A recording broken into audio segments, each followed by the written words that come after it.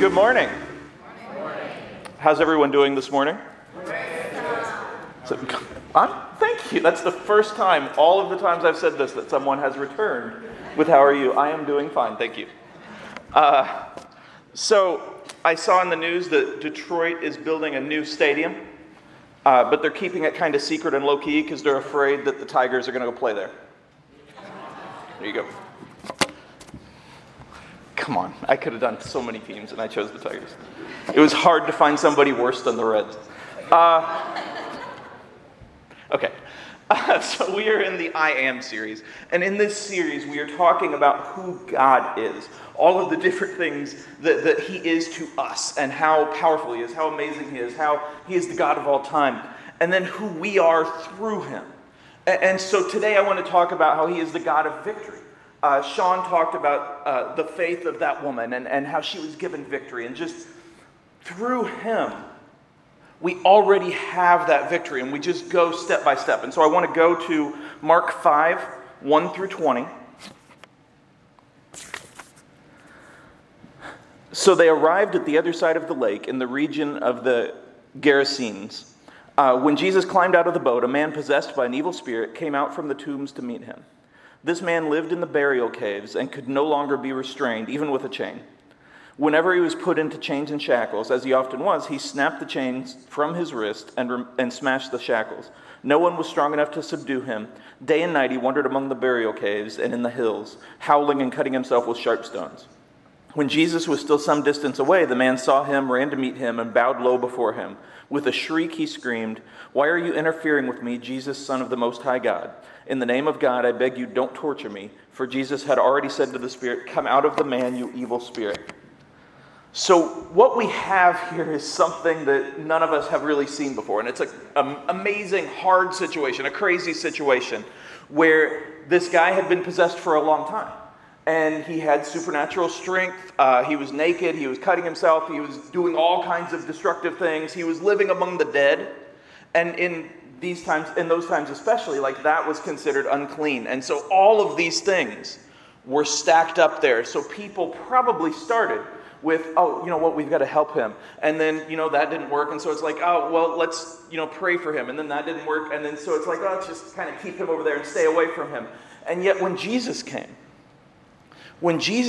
he ran up to him and he recognized him immediately. He saw immediately who Jesus is. And to us, that makes sense. So we have all been a part of the church for probably most of our lives, or at least long enough to know that Jesus is the Son of God, that Jesus is our Savior, that Jesus is victorious. And we know all of this in everything that we are. We feel all of this in everything that we are. And so we see this. And we jump ahead. And often, I'll tell you, don't jump ahead. But this time, that's fine. But we jump ahead and like, oh, I know how this is going to work out. Jesus is more powerful. Jesus is greater. Jesus is bigger. And all of that is true. But one of the most amazing things about the Bible is when we put it into the context, His victories are that much greater. So at the time, the superstition, the tradition was that if you knew someone's full name, and you said it, you had power over them. So to us, we're like, wow, this guy, the demons even recognize Jesus. They even know who He is. To them, to the crowd around, they're like, wow, Jesus lost. Like, this is nuts. And they're starting to murmur among themselves, and they're starting to be scared, and they're like, he called him Jesus, Son of the Most High. He said his full name. He's got the power now. And it's because they were allowing what they thought to cloud who God is. They were allowing their superstitions, they were allowing their ideas to be more important to them than what was happening in front of them, to be more important to them than the victory of Jesus. They were just caring about what they saw, what they thought. We go to verse 9. Then Jesus demanded, "What is your name?" And he replied, "My name is Legion, because there are many of us inside this man." Then the evil spirits begged him again and again not to send them to some distant place. There happened to be a large herd of pigs feeding on the hillside nearby. "Send us into those pigs," the spirits begged. "Let us enter them." So Jesus gave them permission. The evil spirits came out of this man and entered the pigs, and the entire herd of about 2,000 pigs plunged down the steep hillside into the lake and drowned in the water. So even here, for us, again, we see that He won. We see what happened. And there's a part I want to focus on in a second. But for the crowd, I want you to feel what they felt. Because they already think that Jesus is losing. They already think that what they think is going to happen is going to happen. And then Jesus asks for the name. And they're like, oh, wait, maybe there's still a chance. Maybe something can change. And, Legion's not his actual name. And so they're like, And plus, a legion of Roman soldiers was about 6,000, so that's a lot. And so all of these things, again, look like they're stacked up against Jesus. All of these things look like they're more powerful, look like they're victorious, look like they're big, look like they're unsurmountable. Or insurmountable is the proper word there. I'm the only one that noticed that, that's fine. If I hadn't corrected it, believe me, like in a week I would have been talking to Sean and like, hey, insurmountable. And yet, we see that and we're like, what are they doing? Or we hear what I just said and we're like, how could they think that? But sometimes, even now, as Christians, we go into situations already assuming the result. Now, sometimes we will go in and we will assume, well, I can't win this. I can't overcome this. I can't change this. And so we give up. We don't try. Or we stop caring. We stop doing what we need to do or whatever. It's like, there's just no way. I'm never going to get that promotion. I'm never going to get into that school. I'm never going to pass that test. I'm never going to see another World Series. Like, we have all of these things. Come on. We have all of these things. And it's like, I just cannot win. I just cannot do it. And so we stop. And we don't try. Or, the flip side. We go into something thinking like, there's no way I can lose. I'm awesome. Now, it's good to have self-confidence, I assume. I'm awesome. There's no way this is going to be a problem. There's no way that I'm going to have trouble with this. And then trouble happens. Because we didn't try hard enough, or because we didn't really do anything, because it's like, it doesn't matter. There's a saying in football that the prevent defense at the end of a game is basically a way to lose the game. Where like if you're ahead by a lot and you start playing prevent, which I'm not going to get into the particulars, but basically you're kind of spread out just trying to prevent the long-term thing, the long pass. People will kind of chip away at it and win. A few years ago, the Falcons were in the Super Bowl and they were up like 28-3 on the Patriots, and the Patriots came back. And I know nobody likes to hear Patriot good stories, but it happened. Thank you. And so we sometimes are like, I don't have to try. I'm already a Christian. I'm already saved. What does it matter what I live like? What does it matter what I do? I don't have to do anything. And so both of those things can happen so often. And we look at Jesus here. And he asked the name not to play into the superstition because he didn't care about that. He already knew God's power. He already knew the ultimate victory. But he asked it so that everyone, all of us, all of them could see what he's up against, what we're up against. See more than that, what we can overcome through him. Through faith, through effort, through giving our lives to him, and see what it is possible to overcome. And we see all of these things, like I said, many versus one. Knowing the name versus not knowing the name. Being the favorite versus not being the favorite. All of these things the crowd is focused on at the time. Just like sometimes we focus on the wrong things. And I think that sometimes if we read this scripture, we might think, oh, the poor pigs. It's sad.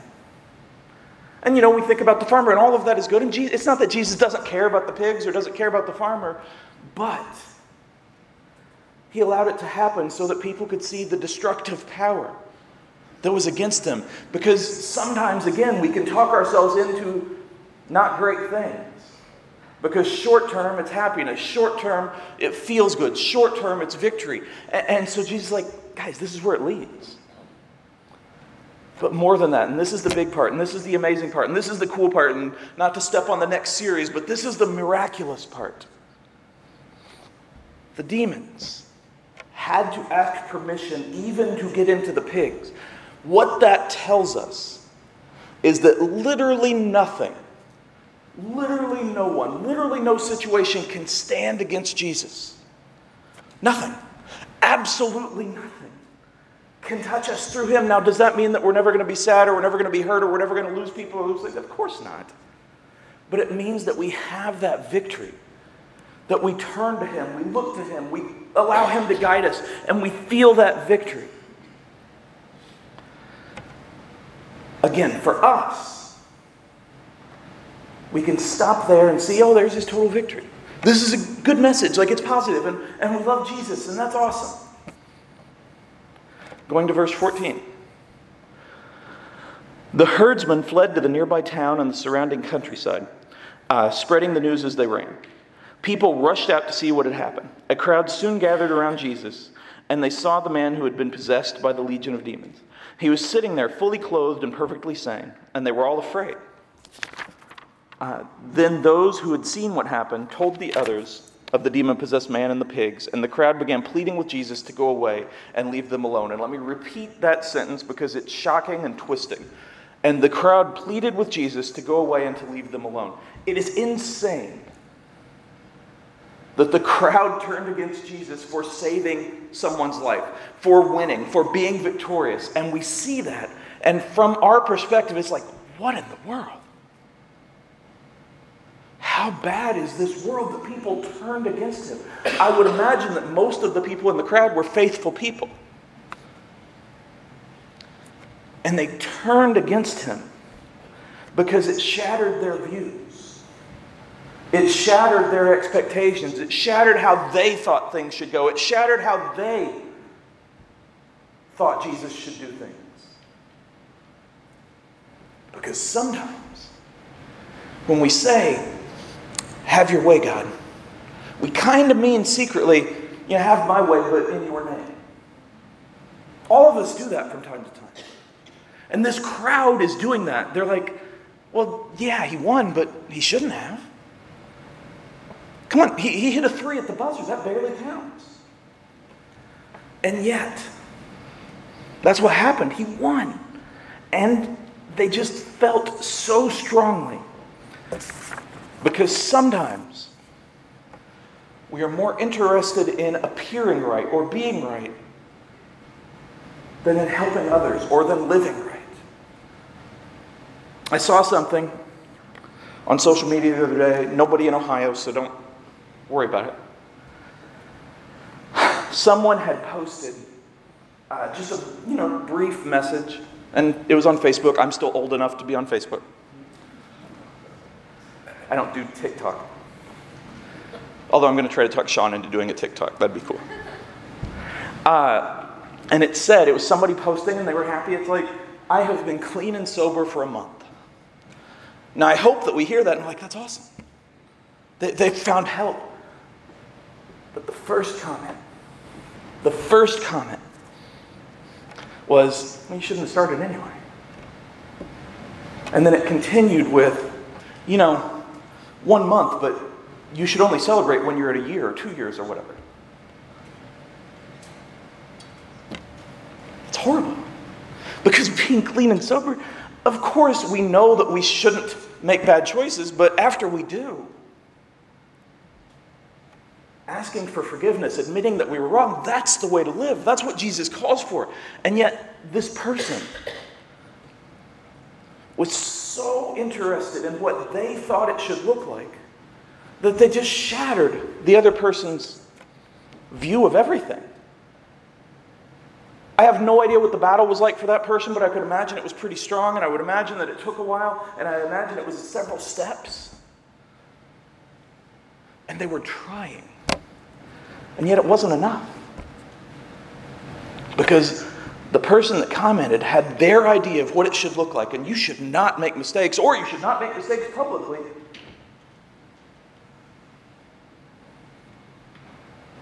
And yet, how would Jesus come in? I think we know, because we know the story of the lost sheep, and we know everything about Jesus. He would comment by saying, that's awesome. Keep following me. I love you so much. This is a big win. Let's keep going. And that's what we should do. But the people around Jesus at the time when he did the possession thing, the exorcism, and the people that posted negatively on this person and all the people in the world that sometimes do that, they want it their way. their way more than anything else. But you see, we're not here for our way.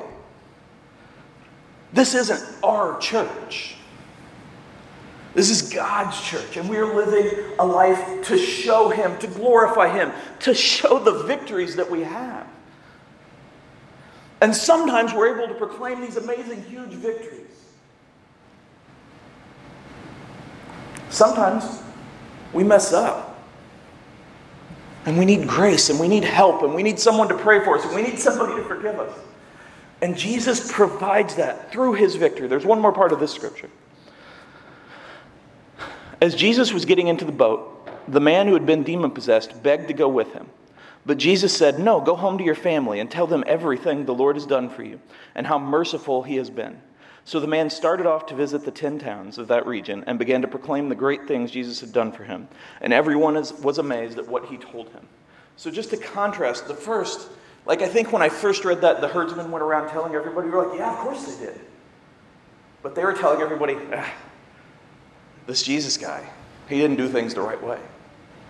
But this man, the man who had suffered, the man who had been in pain, the man who was relieved, the man who was saved, all he saw was Jesus. All he saw was Jesus' love. All he saw was Jesus' grace. And so that's what he talked about, and he ran around telling everyone, and he wanted to follow him.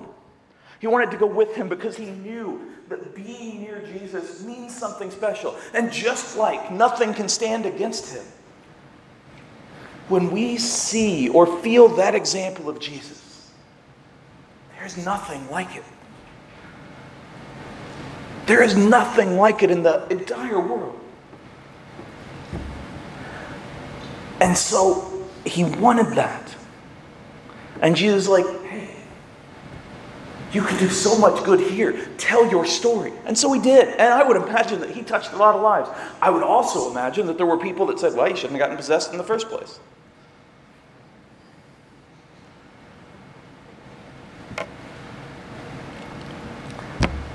But this man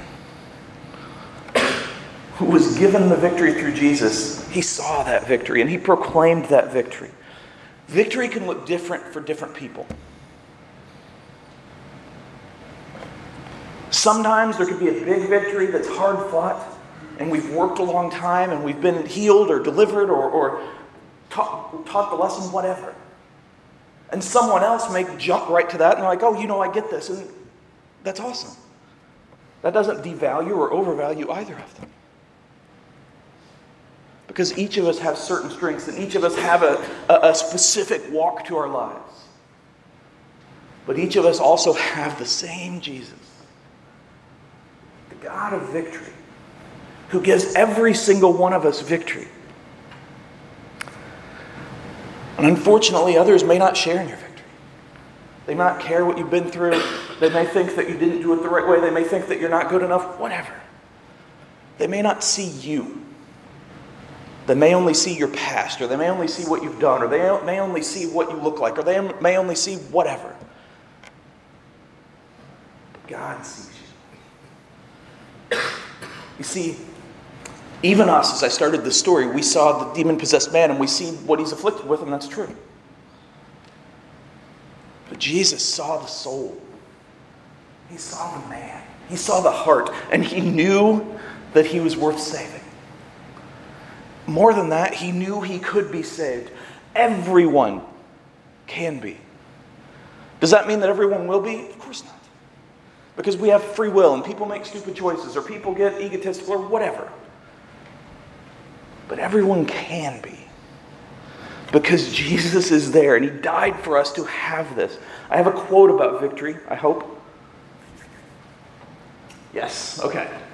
So the great victory, which appears so simple today, was the result of a series of small victories that went unnoticed. So often, could you leave it up there for just a second? So often, when I'm preparing and I'm praying, I'm thinking, how do I want to emphasize this? Obviously, I start with the Bible. And I'm like, is there anything that kind of goes with this? And so I'll run Google searches because Google's awesome.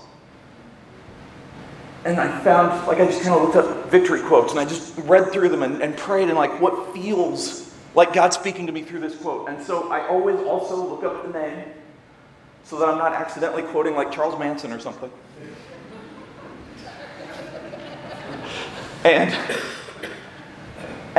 this guy, and I'm not even going to try to say his name, he was a Catholic, and he was also a reporter, and he, way back in the day, kind of went against the traditions a little bit. Like he thought, hey, we can do this a different way.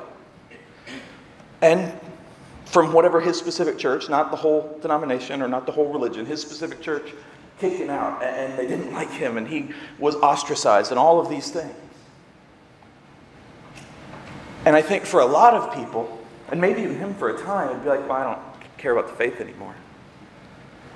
But he kept trying, and he kept trying, and he's back in the church today. And so to him, this quote was a life. And to say that the great victory, and the great victory, we can all picture what is a great victory to us. We can all picture what we need, what we want in our lives. And so often, we think about that, and we look at that, and we put that on the calendar, or we put that on a whiteboard on a refrigerator. That's specific to me. And it's like, okay, this is what I'm going to do. I'm going to be here. But it doesn't just magically happen. Like we don't just appear there. And we don't notice the little steps of progress, the little victories. But it is so important to also notice those small victories, those small steps, because they add up to something great. Because through Jesus, everything is possible. And the world may not notice, other people may not notice, but He does. And sometimes it's a big one and there's no looking back, and we get it. Sometimes it's a lot of small ones and it takes a long time. Sometimes others don't notice our battle. Sometimes others don't care about our battle. Sometimes we don't even notice our progress, but God always does. He always sees us, and He's always with us, and He's always guiding us. He sees you. More than that, He promises, He guarantees to be there for each step. He gives us several victories. And again, it doesn't mean that our life's going to be easy. I wish that it was. But it means that He's going to be with us and help it to be possible and help us each day and help us in each battle. Could we go back to the title slide for a second? So I am a big IU fan. I know, shocking. Wow, I didn't know that about you. Next you're going to tell me you like Spider-Man. Okay. Do you have a niece, by the way? This moment is one of the most important moments in my life. And I'm going to explain that in a second as I go. That's why I'm talking. That's Christian Watford, number 2. And he is beating number 1 ranked Kentucky at the buzzer. And that's always a good thing. That's always a good victory, because boo Kentucky. Sorry, Meg. You're not allowed to be the pastor, sorry. But he hit that shot. And it was so exciting, I would imagine. I didn't see it. I didn't see it because that entire weekend, I was staying in the nursing home as my great-grandmother was passing. She was also a big IU fan. Man, she was also a big IU fan. And so we listened on the radio. Yes, those existed. This was December 10th, 2011. It was her last day on this earth. She passed away the next morning. And so I didn't see that victory. Doesn't mean it didn't happen. People may not see your victory, but God does. But more than that, from the outside, there are people that see an old 93-year-old woman unconscious for a weekend passing and think, oh, she lost. She lost the battle. But she was the reason I'm in church. She took me in at 13 months old, and the very first Sunday, she made sure I was there. And every Sunday and every Wednesday, I was there. It was not I don't feel like going. It was like, you're going. And she was passing. And it's easy for me to sometimes focus on that weekend or sometimes focus on that last year where the Alzheimer's had really taken a lot. But I stop myself. And God helps me to see the other 92 years. Not a perfect life, but a life that led to an ultimate victory. And so where others see that as loss, and it felt like loss to me, she was winning a lifelong victory in Jesus, and now she's in heaven and doesn't have to deal with that stuff. And so in my office, I have this autographed picture, autographed by Christian Watford. And I had it framed, and it fell down. And so I put it behind my desk, and this has been 3 years or so. I don't know how long I've been here. It's been a while. And this is the part where you're going to laugh at me, but that's okay. So I was sitting at my desk, and I was reading because there was a little bit of time before I had to do something else. And I put my feet up on my desk. Now, you may not be in desk chairs very often, but they have wheels on them. Also, they don't lean back as far as you'd think. And so I leaned back, and then I didn't stop leaning back, and I slammed into that framed picture, and it shattered. And my first thought was embarrassment because Anne was there, and Jackie ran in and was like, "Hey, are you okay?" And that's a very embarrassing story that I haven't told most of you until right now. And I looked at the picture before I got up, and it was scraped, and I felt, oh man, I ruined everything. This one stupid moment, this one stupid loss, this one mistake has ruined everything. But that's just a picture. That didn't erase my memory of that moment. That didn't erase my great-grandmother's life. That didn't erase what that means to me. And it's still in my office, and it's still scratched, and it's not framed yet because I'm afraid of it. But it's still a symbol of victory to me. Because of what God did through my imperfect grandmother. Because of what He does through a very imperfect me. Sometimes we have those moments where we feel like this ruins everything. This stops everything. I can't do it anymore. I cannot win now. It's too embarrassing. It's too hard. I've lost too much. And yet, that is just a moment. Doesn't erase the pain. But God is bigger than that. God is bigger than that. And He can help us to overcome all of those things. Because with God, we never truly lose. Yes, we sometimes lose people, and yes, maybe things, and yes, even memories.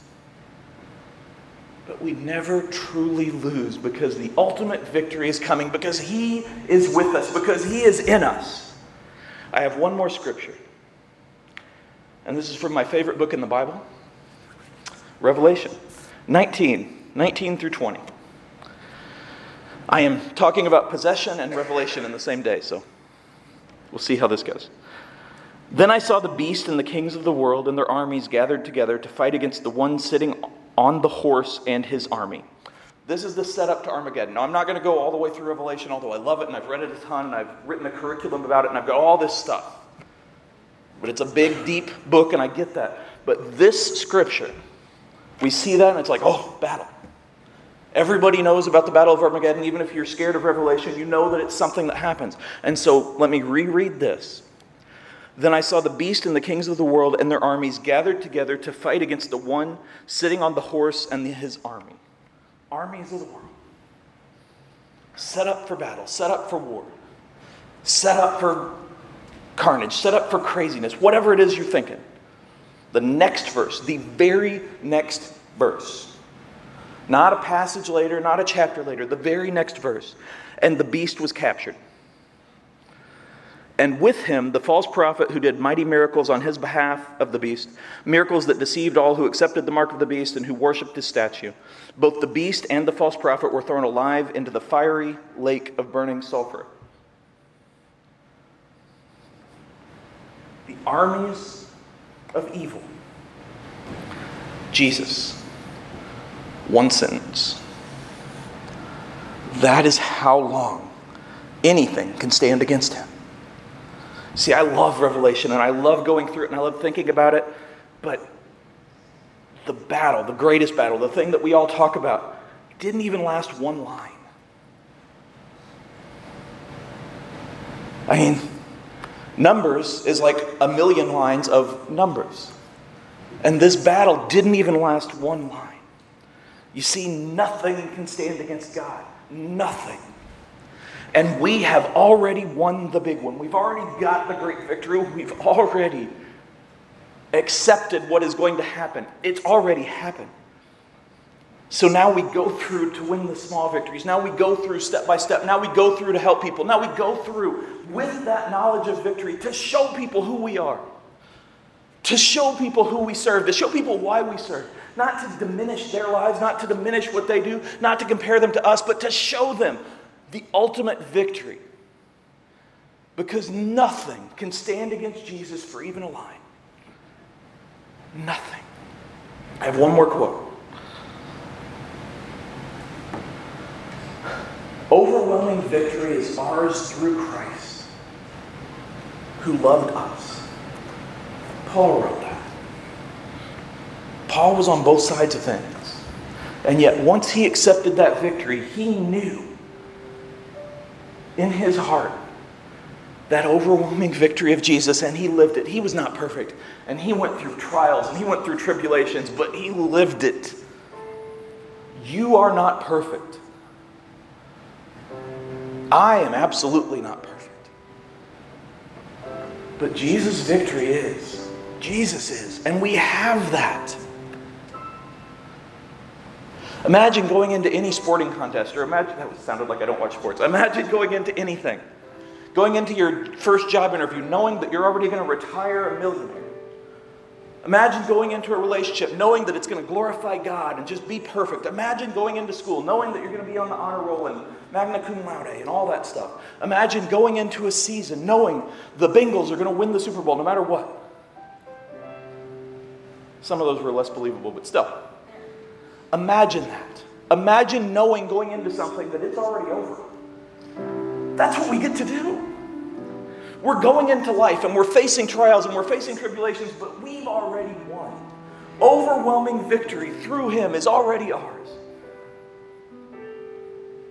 It is a hard life. And it is a discouraging life. And it's easy to look at the news or look at politics or look at the world and think, how? Overwhelming victory is already ours. It doesn't mean we're not going to feel sadness. It doesn't mean we're not going to have trouble along the way, but it means we already have that, and so we live with that assurance. And we take that assurance to each person. And we see them. And we show them love and mercy and grace. And we show them Jesus. Because that is what we are called to do. Because we are victorious in him. That's all I got.